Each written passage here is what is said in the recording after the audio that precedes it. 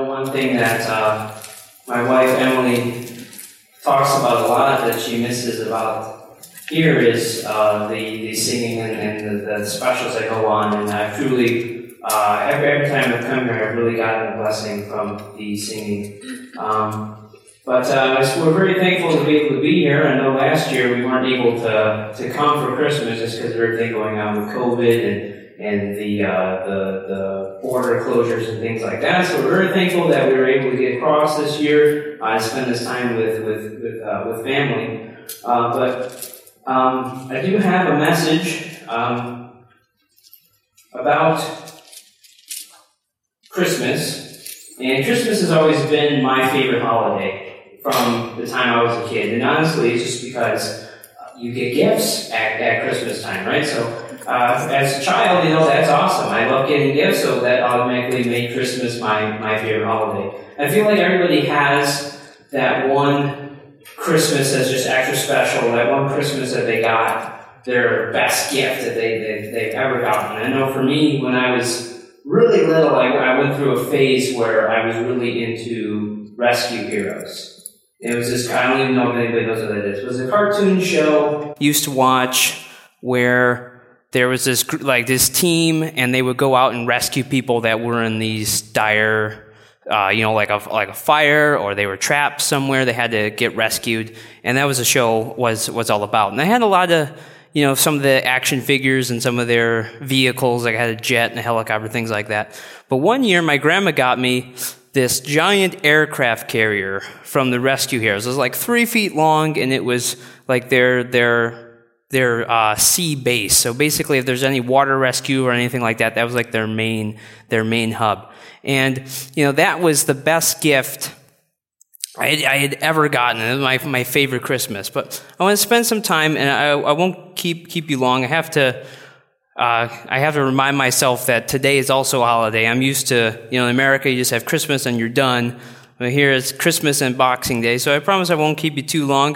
But we're going to talk a little bit about that idea of the greatest gift. And not just the greatest Christmas gift, but what is the greatest gift that you could get? And if you're saved here today, you probably already know the answer to that. The greatest gift is the gift that the Lord Jesus Christ brought with him when he was born. It was that gift of salvation. It was the reason that he came. And we're going to read a very famous verse in John chapter 3, verse number 16, probably the most famous verse from the Scripture. The Bible says, "For God so loved the world that he gave his only begotten Son, that whosoever believeth in him should not perish, but have everlasting life." And the Bible says that God gave us his Son. He was a gift to mankind. And he was sent down to heaven to save us from our sins. He came down, he became a man, he lived a sinless and a perfect life, and he died on that cross and shed his precious blood to save us from our sins. Because all of us had that sin problem. Right? The Bible says in Romans chapter 3, verse number 23, the Bible says, "For all have sinned and come short of the glory of God." And none of us could be good enough to get to heaven. All of us have sinned and come short of God's glory. It doesn't matter even if you've sinned one time. Just one sin is all it takes to make you unable to go to heaven. And you needed that blood of Jesus Christ. The Bible says in Romans chapter 6, verse number 23, it says, "For the wages of sin is death." And because all of us have sinned, all of us are going to die. But the Bible continues, it says, "But the gift of God is eternal life through Jesus Christ our Lord." And again, we see that idea of a gift. But just like any gift, you have to receive it for it to be any good for you. If you don't receive the gift, right, it's not going to do you any good. If I give somebody something, they have two choices. They can accept it or they can refuse it.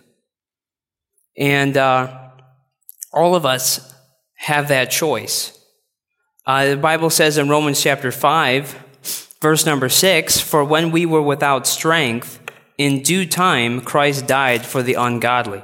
And that's all of us. That was all of us that were in our sin. We were part of that group, part of the ungodly.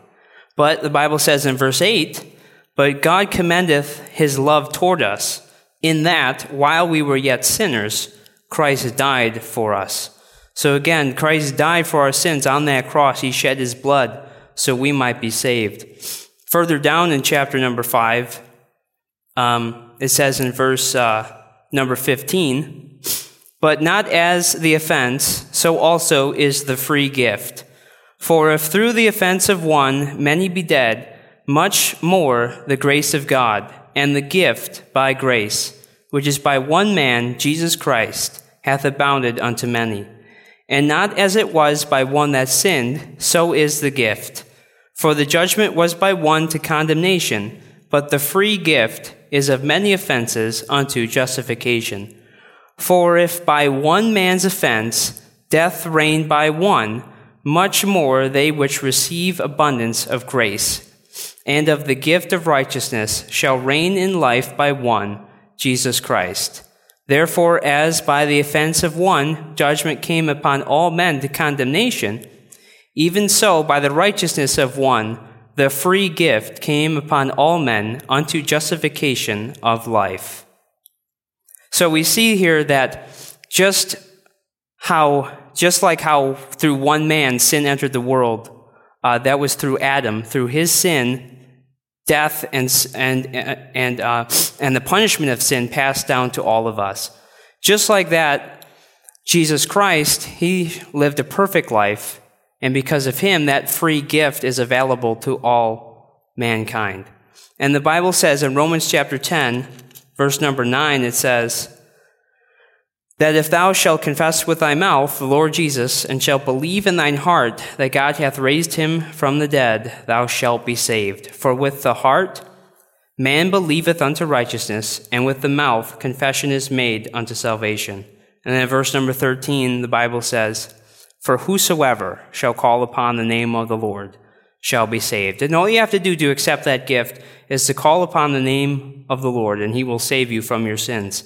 And that really is the greatest gift that we could ever receive. It's not, any amount of money. It's not, a dream vacation or something like that. The best gift we could ever receive is to accept that gift of eternal life that Jesus Christ brought.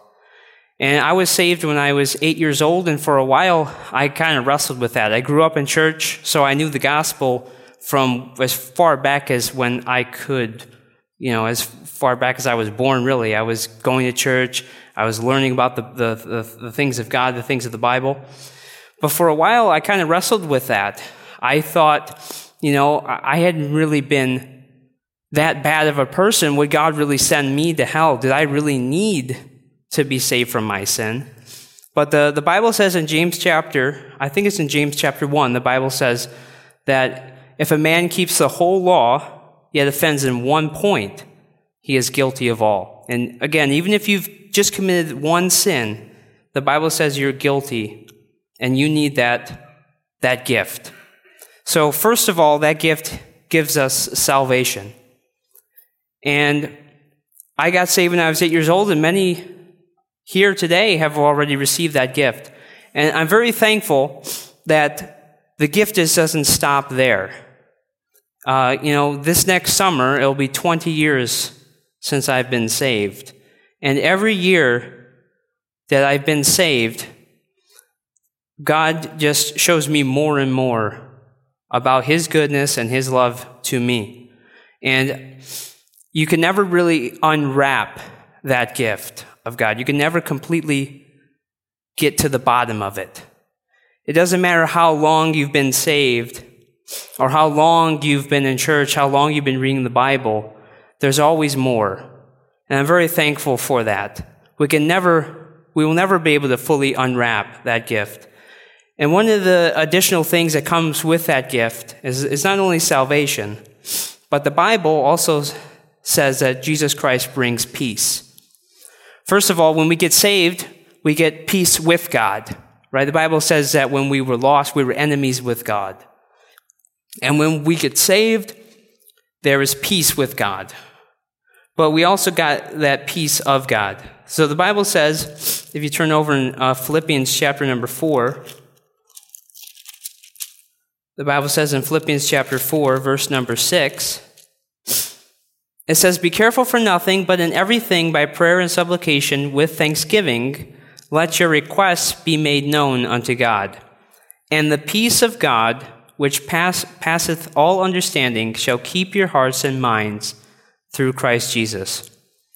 And that peace results, first off, knowing that God has forgiven us from our sins, knowing that we are forgiven and that we have a home in heaven. But we can have that peace even through the toughest of circumstances. And I was trying to think of a good example of that. I know the first time I was here, it was a while ago now, but I talked a little bit about my story. But there was, I was diagnosed with Crohn's disease when I was 13. So I've had several surgeries due to just having that problem. And last year, I had a surgery done, and I was supposed to be recovering from the surgery, so I was still in the hospital, but I kept having this pain in my right side. And I was telling the doctors, there's something wrong, something's going on, I feel this bad pain. I remember the nurse coming in, and I was complaining about the pain, asking for more pain meds. And she told me, she says, "We've given you enough pain meds that you should be knocked out. So you shouldn't be having any pain."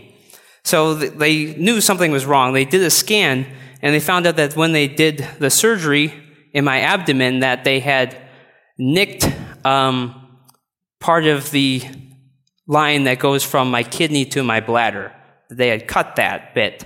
They had to go back in, and they had to fix that part. And, there was a really, really tough time. My wife was there, and, it was a very, very difficult time. But even through difficult times, God gives peace. And I'm so thankful for that. And I remember there was this one nurse, her name was Sarah, who, was taking care of me 3 days out of the week. So I'd see her quite often. But I remember her saying, that even though all this difficulty has happened, that you still seem happy, and you still are making jokes and things like that.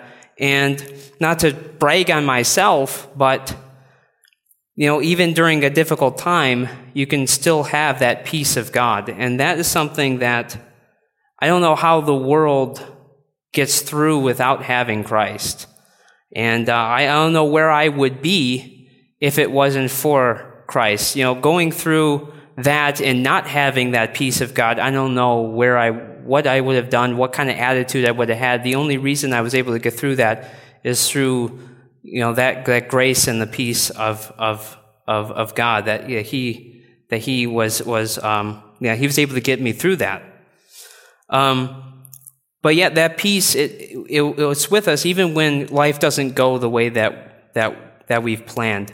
But not only peace, the Bible also talks about Christ bringing joy.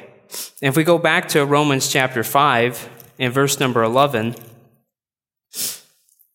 we'll start in verse number 10.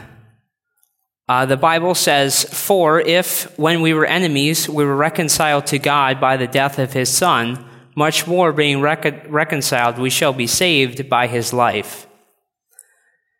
And not only so, but we also joy in God through our Lord Jesus Christ, by whom we have now received the atonement."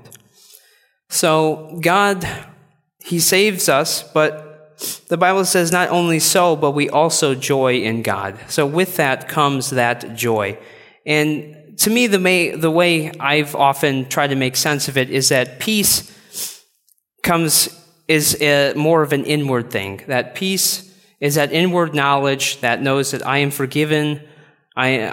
Ultimately, I am going to heaven, that God has saved me. And then that joy is that outward expression of that inward knowledge that I have. And it's very, very difficult especially for me, to have the joy on the outside if inside I'm struggling. I can kind of fake it for a little while, but to have that true joy, right, it stems from that inward peace.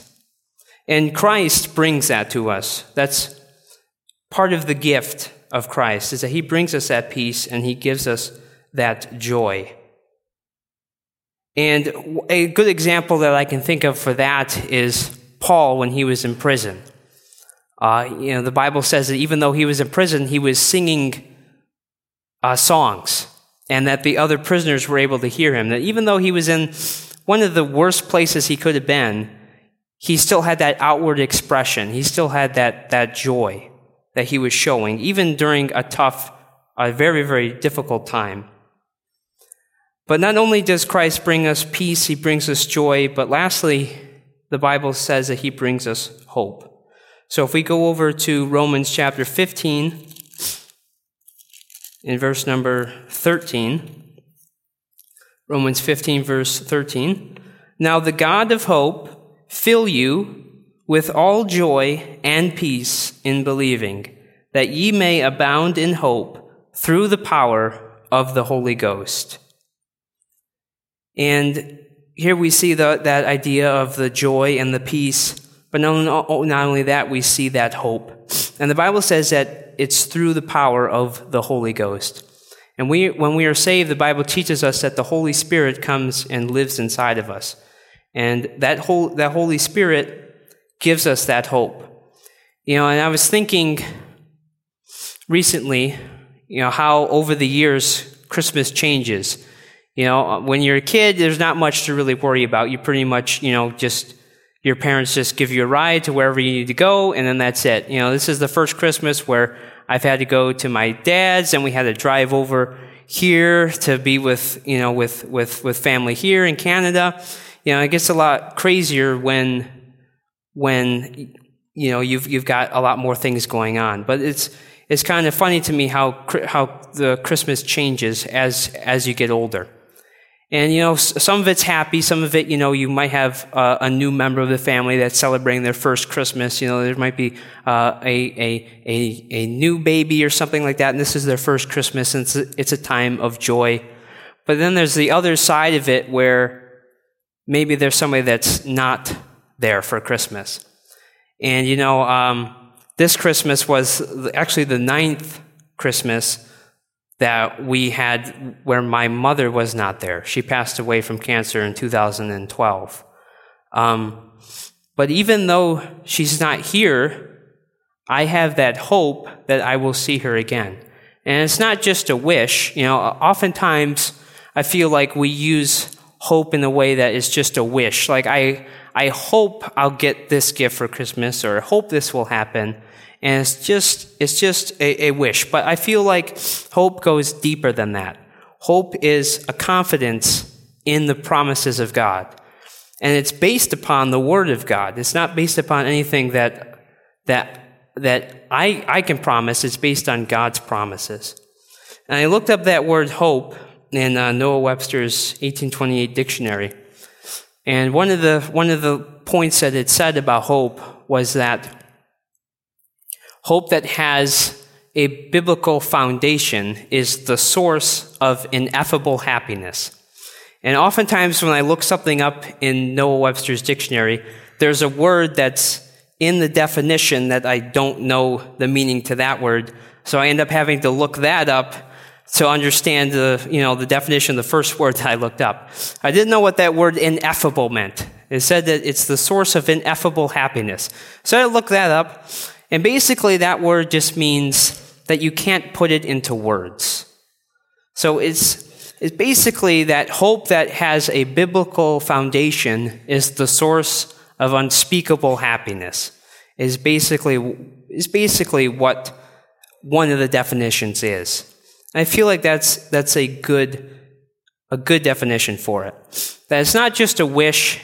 It's not just, I hope it'll happen. It's a confidence in the promises of God, and it's based off of a biblical source.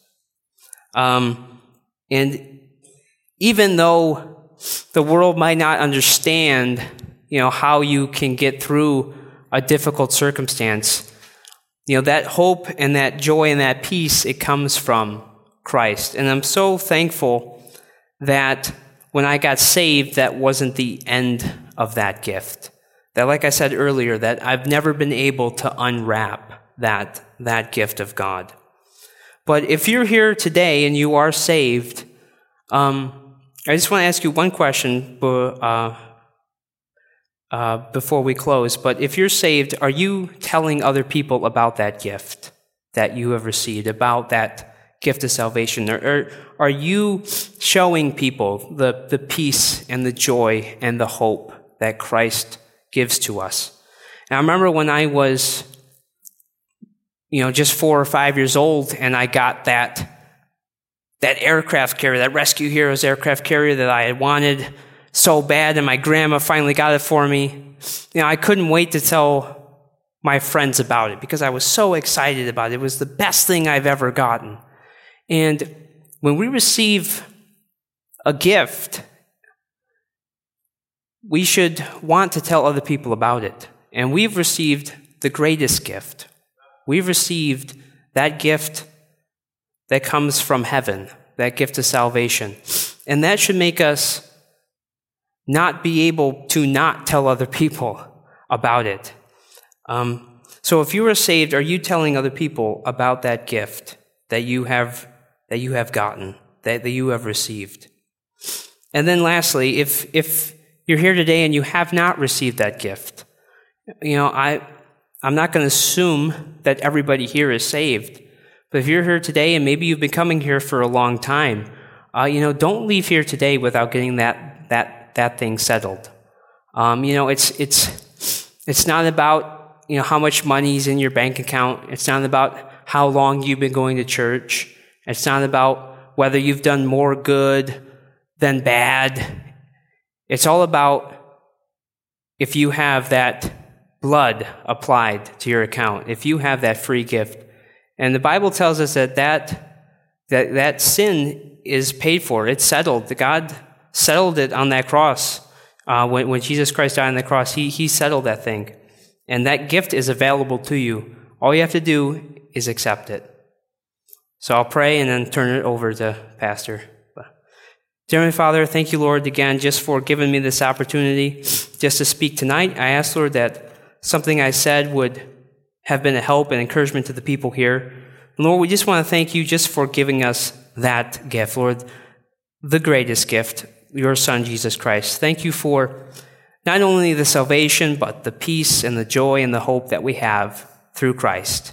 In Jesus' name, amen.